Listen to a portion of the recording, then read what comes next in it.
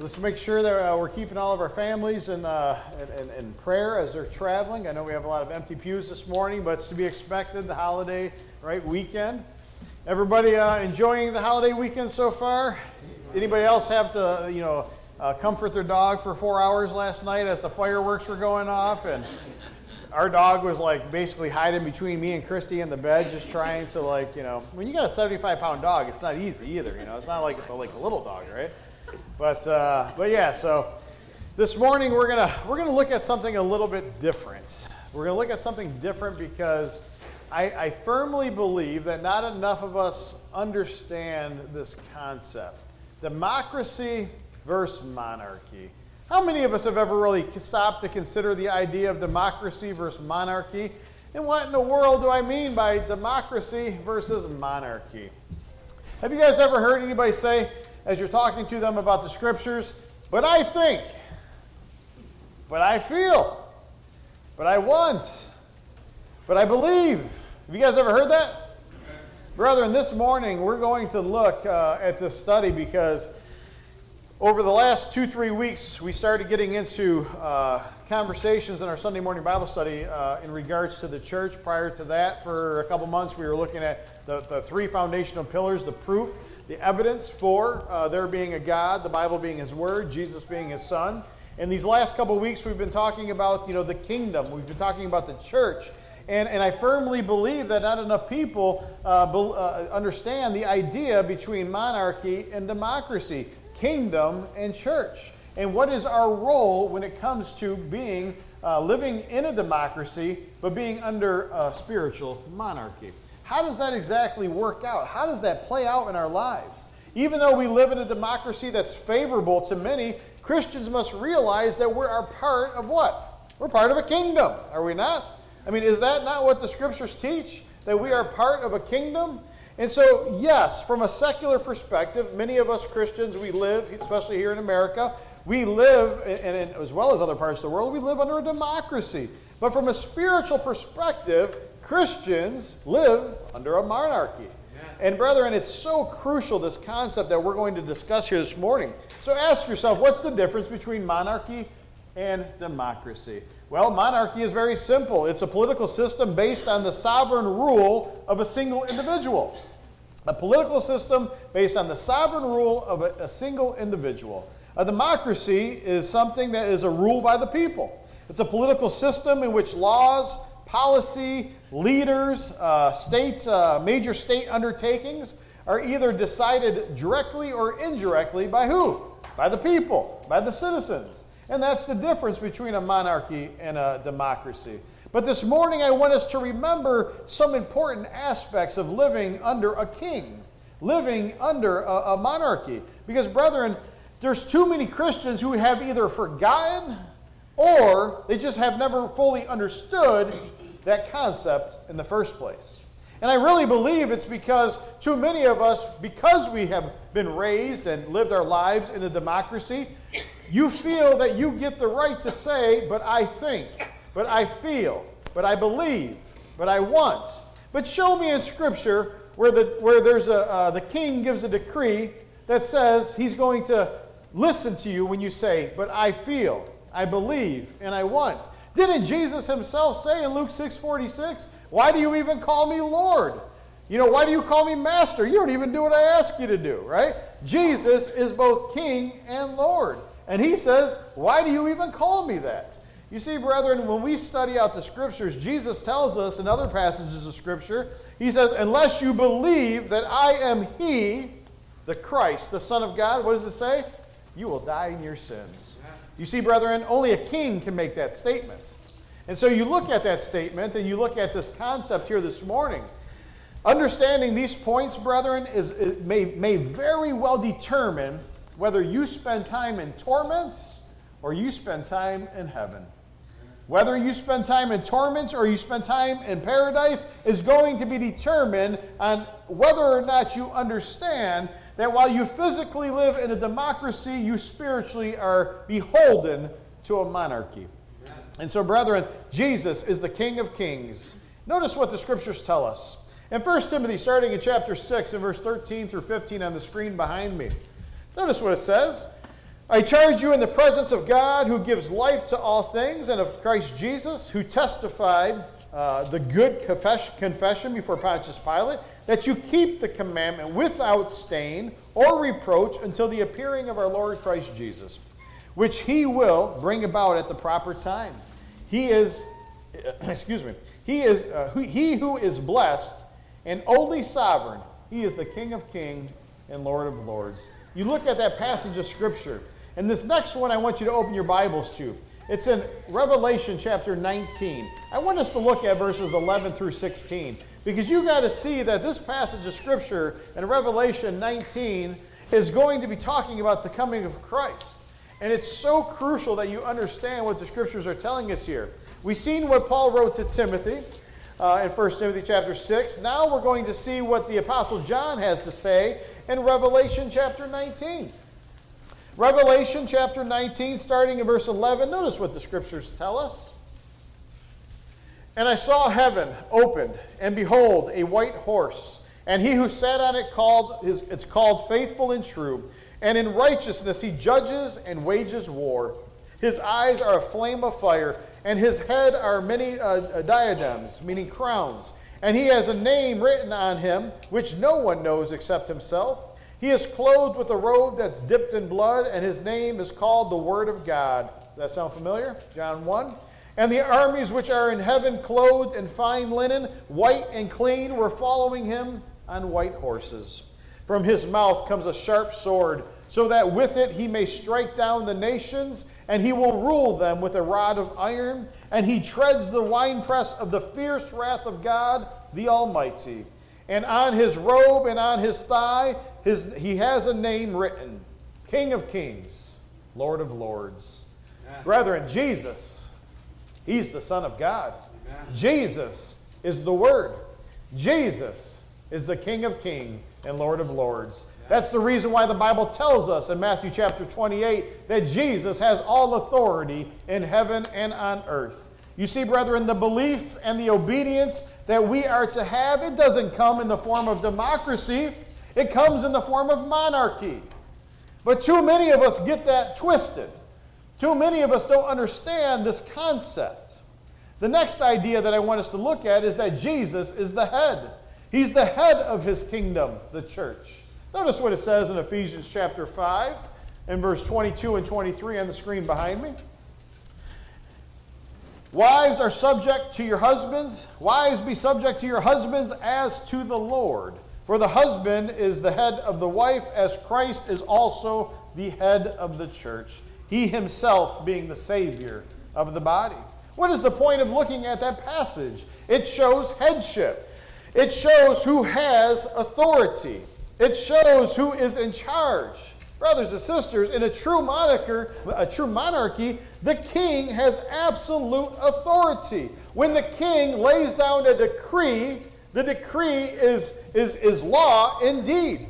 And if you choose to live contrary to the decrees that the king puts forward, you do so at your own peril. Amen? If you guys have ever watched anything about any of the old type of stuff on TV about kingdoms and emperors and monarchies and all these different movies that are out there, yes, do they have councils that the king will speak to, that he will talk to? But once he makes law, once he makes a decree, it is final. You think about Daniel for a second. Did Daniel do anything inherently wrong? Why did he end up in the lion's den? Because the king was tricked into putting out a decree, and the decree was that anybody who prays into anybody else other than to worship and pray to the king, right? Where Daniel wasn't going to do that. He prayed to God. And thus it cost him almost his life. He ended up in the lion's den for something as simple as just wanting to pray. Brethren, when you look at this, in the kingdom of Christ, Jesus has all authority. We learn about this in Matthew 28. You learn about that in Colossians chapter 3 and verse 17. There is no room for, but I think, but I believe, but I feel, but I want. You see, there's no room for that. You see, brethren, if your beliefs on sexuality are contrary to God's, there's a problem. If your beliefs on marriage and divorce or abortion or gender identity or creation or any other number of topics that we can name here are contrary to God's word, it causes you to stand in violation to the king. Brothers and sisters, to all who stand in contrary to the king, they do so at their own peril. For no one can stand against the king and live. Isn't that why Jesus says, unless you believe that I am he, unless you repent, you will all likewise what? Perish. You will all likewise perish. You see, brethren, yes, you grew up in a democracy, but you are spiritually beholden to a monarchy. And I think too many times we allow the concepts of democracy to seep into the church. And we don't really fully understand that it doesn't matter what you think. It doesn't matter what you feel. It doesn't matter what you want. It only matters what the king decrees. You see, brethren, this might sound like a hard message. You might say, well, man, why are you being so firm, Dave? I'm being firm because I don't want any of us to end up in a situation to where what we believe is contrary to the king's decree, and then it's going to cost me my eternal soul. You see, brethren, we need to be willing and able to speak the truth with love, gentleness, but honesty, brutal honesty if need be. I can't tell you how many times I hear kids of Christian parents, and I'm not talking worldly, I'm talking Lord's church, that will tell you that they would disagree with the church and they would disagree with the preacher when it comes to things like abortion, things like gender identity, things like sexuality. And if you don't believe me, start having conversations with them. They'll tell you that they have different ideas. Well, you can have different ideas because you live in a democracy, but you're spiritually beholden to a monarchy. So what does that mean? That means that if you continue to go on giving hearty approval to what God calls sin, you are in violation. Romans chapter 1, 18 through 32. You see, brethren, it is so crucial that you understand this concept. I really shouldn't be speaking about anything here this morning that's mind-blowing, right? These are basic concepts of Scripture. But I'm here to tell you there's not enough of us, adult and child alike, who understand this concept because we have grown up in a democracy and we believe that the democracy carries over to the church. And it does not. Brethren, we look at this information here this morning, and as we do, we know that Jesus tells us in John 8 and Luke 6 and Matthew 7 that unless you believe, unless you repent, you will die in your sins. And the reason why this is such a crucial concept is because too many of us who are living under a democracy are used to having our voice heard. We're used to getting our way. We're used to basically people wanting to pacify us even if they disagree with us. Brothers and sisters, while you may physically live in a democracy that allows certain freedoms of thought and of action and of speech, you have voluntarily signed up to be spiritually beholden to a king. And so, brothers and sisters, here's the key difference. It doesn't matter what you think. It doesn't matter what you feel in regard to any of the topics that's mentioned or that could be mentioned, because Jesus is the King of Kings. He has spoken, and any thoughts and beliefs that are contrary to his decree put you in violation. And there's a reason why I say that. Listen to what Jesus says in Matthew chapter 7. Why do not more of us focus on this one simple verse? On the screen behind me it says, not everyone who says to me, Lord, Lord. Who is Jesus speaking to through the Apostle Matthew? The Holy Spirit guided Matthew in these words. Who is he talking to? He's talking to Christians. Jesus says, not everyone who says to me, Lord, Lord. Only Christians are going to call Jesus Lord. Gentile pagan believers aren't calling him Lord. He's talking to Christians. He says, not everyone, Christians, who says to me, Lord, Lord, will enter the kingdom of heaven, but only who do the will of my Father will be those who enter into the kingdom of heaven. Brethren, you look at that simple verse. Could it be any clearer? What is Jesus telling us there? There is law, and that law comes from the Father. And that Father has passed the law to me, in which I have come to give to you. For I came to save the world, but you have that which judges you. The law that I speak is what will judge you in the last day. There is no negotiation. You don't get to stand before Christ in the judgment and have a conversation. You don't get to plead your case. You will be judged according to the law, as each and every person on this planet is also going to be judged according to the law, the decree of the king. Yeah. You see, brothers and sisters, you think about this concept, and I just wonder, how many of us have really thought about this concept? How often do you think about this concept? See, it's easy to get caught up in the idea of democracy, that we the people, we need to have our voices heard. And if I can get enough people to agree with me, vote with me, well, then I can have my way. Well, guess what? It doesn't matter how many people may agree with you on something that is contrary to the Word of God. And I know I'm beating a dead horse right now, but I need to make sure you leave here fully understanding this point. Because I and the elders have too many conversations with people who I don't think understand this or never did understand it before maybe they even gave their lives to Christ.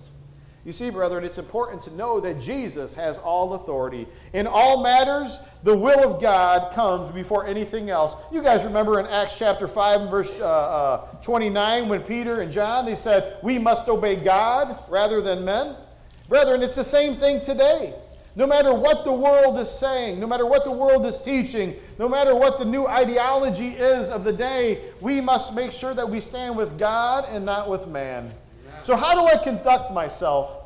By physically living in a democracy, but spiritually being beholden to a monarchy. What does that look like? How do I do that? Well, it's very simple. When the physical governments do not require us to violate our king's authority, you obey. You live in obedience. Up until the point they ask you to do something that violates the king. Brethren, never forget that rejection of a king's law will result in punishment. Notice what it says in this next passage of Scripture on the screen behind me. 2 Corinthians chapter 5 and verse 10 says, for we must all appear before the judgment seat of Christ, so that each one of us will be recompensed for his deeds done in the body, according to what he has done, whether good or bad. You see, brethren, oftentimes you'll hear people say that we need to pray for the dead and things like that. I'm here to tell you that when you die, you go to stand before God in judgment, it's too late. The prayers will not work because you are going to be judged based on what? What does it say? You're judged based on the deeds that are done in the body. That's the reason why the Scriptures say that God is impartial. He's not going to show favoritism one over another. All of us will be judged based on the same standard when we stand before God in judgment at the end of our lives. Never forget, brethren, in this world we do not have a lasting city, but all of us are seeking a city to come. That's what Hebrews 13, chapter 13 teaches us. The Scriptures teach us that there's only one kingdom and that God has promised that it will endure forever. And that kingdom shall never be destroyed. That's going back to Daniel chapter 2 and verse 44. It talks about that. It was prophesied back in Daniel. Jesus promised to build his church. He promised to build his kingdom. That was the scripture reading here this morning, Matthew 16, 18, and 19. Brethren, death cannot destroy the kingdom because its members are redeemed by the blood of Jesus Christ, and we will live on forever, as it says in Revelation chapter 5 and verse 9 and 10.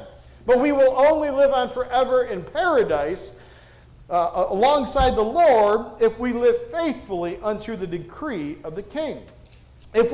Even if we are baptized into Christ, but we fall away from Christ, and we no longer live according to his commands, the Scriptures are crystal clear that we will be judged according to the deeds done in the body.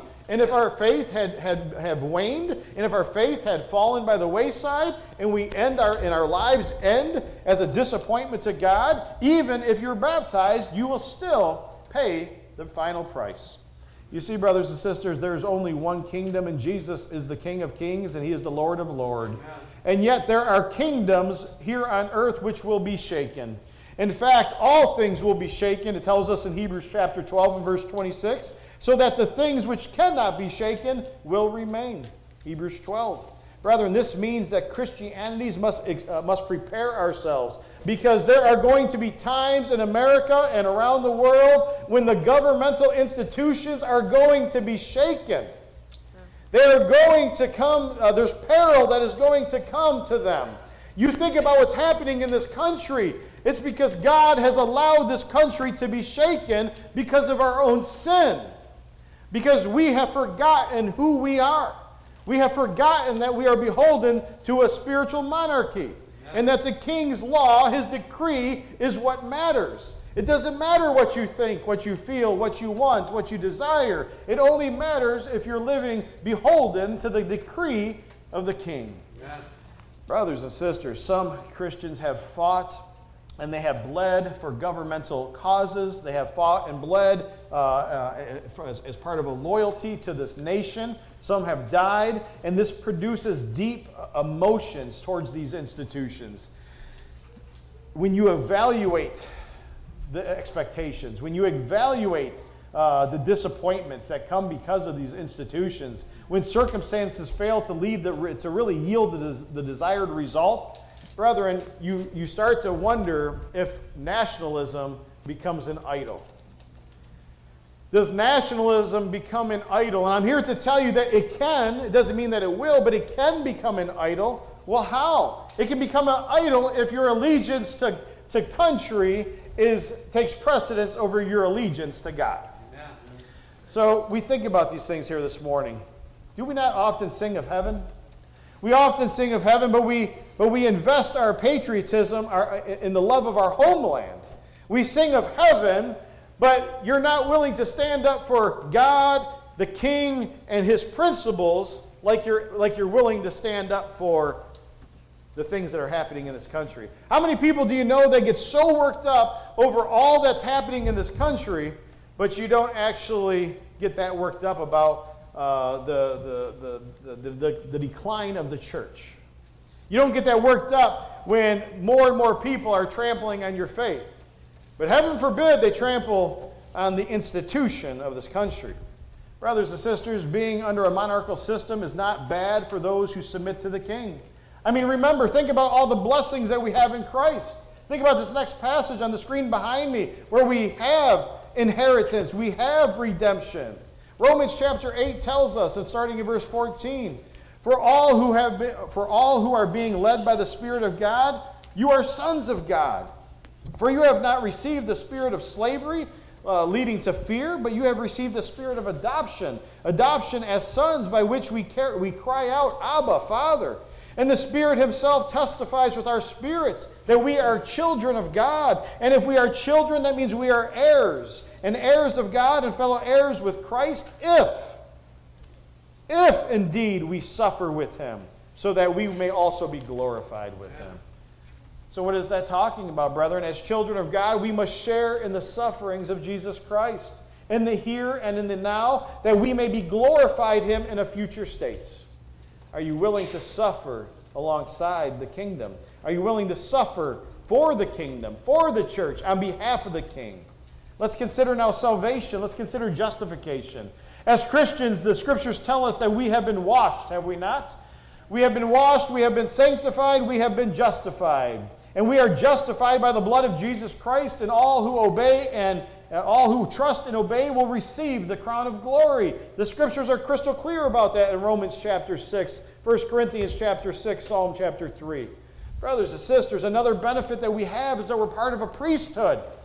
We're part of eternal priesthood, and Christians are being built up as a spiritual house. It tells us in the gospel, or not in the gospel, but in the book of Hebrews. We're being built up as a spiritual priesthood. It tells us in 1 Peter chapter 2, verse 5 and 9, to offer spiritual sacrifices unto God.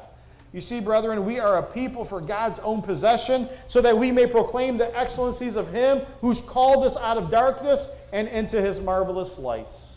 You see, brethren, there are many wonderful aspects about being part of the kingdom. By being under the king, a king who cares for his creation, a king who cares for his people, who provides for all the needs that we could possibly ever have. You see, brethren, God provides for his children. There's this last little benefit called heaven, where God will wipe away every tear, where there'll be no more pain, there'll be no more death, there'll be no more crying, there'll be no more mourning, there'll be no more sorrow. we will reside eternally alongside the Father, the Son, and the Holy Spirit. And when we will serve and worship God in a place of eternal peace, in a place of eternal comfort, where God himself will provide for all of our needs. Brothers and sisters, as I shut this lesson down, I just want you to understand, I want you to remember that all Christians may live in a physical democracy, but we are spiritually beholden to a monarchy. Torments, heaven, it's really up to you. Torments or heaven are really up to you. How you're going to live your life is really up to you. You could live through your faith with I think, I feel, I want, I desire, I believe. But if those things contradict the decree of the King of Kings and the Lord of Lords, you are in violation, and Jesus will tell you, depart from me, for I don't even know who you are. Brother, which would you rather hear? Well done, my good and faithful servants, or depart from me, for I know not who you are. You see, brothers and sisters, you have a choice to make. Each and every one of us here today, if you haven't understood this concept, I'm pretty sure I laid it down pretty crystal clear. You get to leave here today still alive and still with the opportunity to make sure that you're repenting if need be. That you transform your thoughts, you transform your mind to understanding that you are beholden to the King and to the decrees in which he has given us through the New Testament. The New Testament is God's blueprint for our very lives. It tells us how to attain heaven, but it also tells us that we will attain hell if we choose to reject Jesus, reject his law, and reject his kingdom. Yeah. Brethren, you get to make a choice today. If you're here today and you're not a part of the kingdom, you're not living under the spiritual monarchy, but you desire to, you have an opportunity to take care of that today. You have an opportunity to fix that today. All you have to do is believe that Jesus is the Son of God. If you believe that Jesus is the Son of God, then you are ready for the waters of baptism, because I'm here to tell you that it's a lifelong journey of learning that's going to take place. You're never going to learn everything and then say, okay, I'm willing to give my life to the Lord. You only need to believe that Jesus is the Son of God, that he suffered, died, and was buried, and rose again on the third day for the remission of our sins for all mankind. If you believe that and you desire to be baptized, you want to be added to the kingdom, come forward as we stand and sing the song of invitation.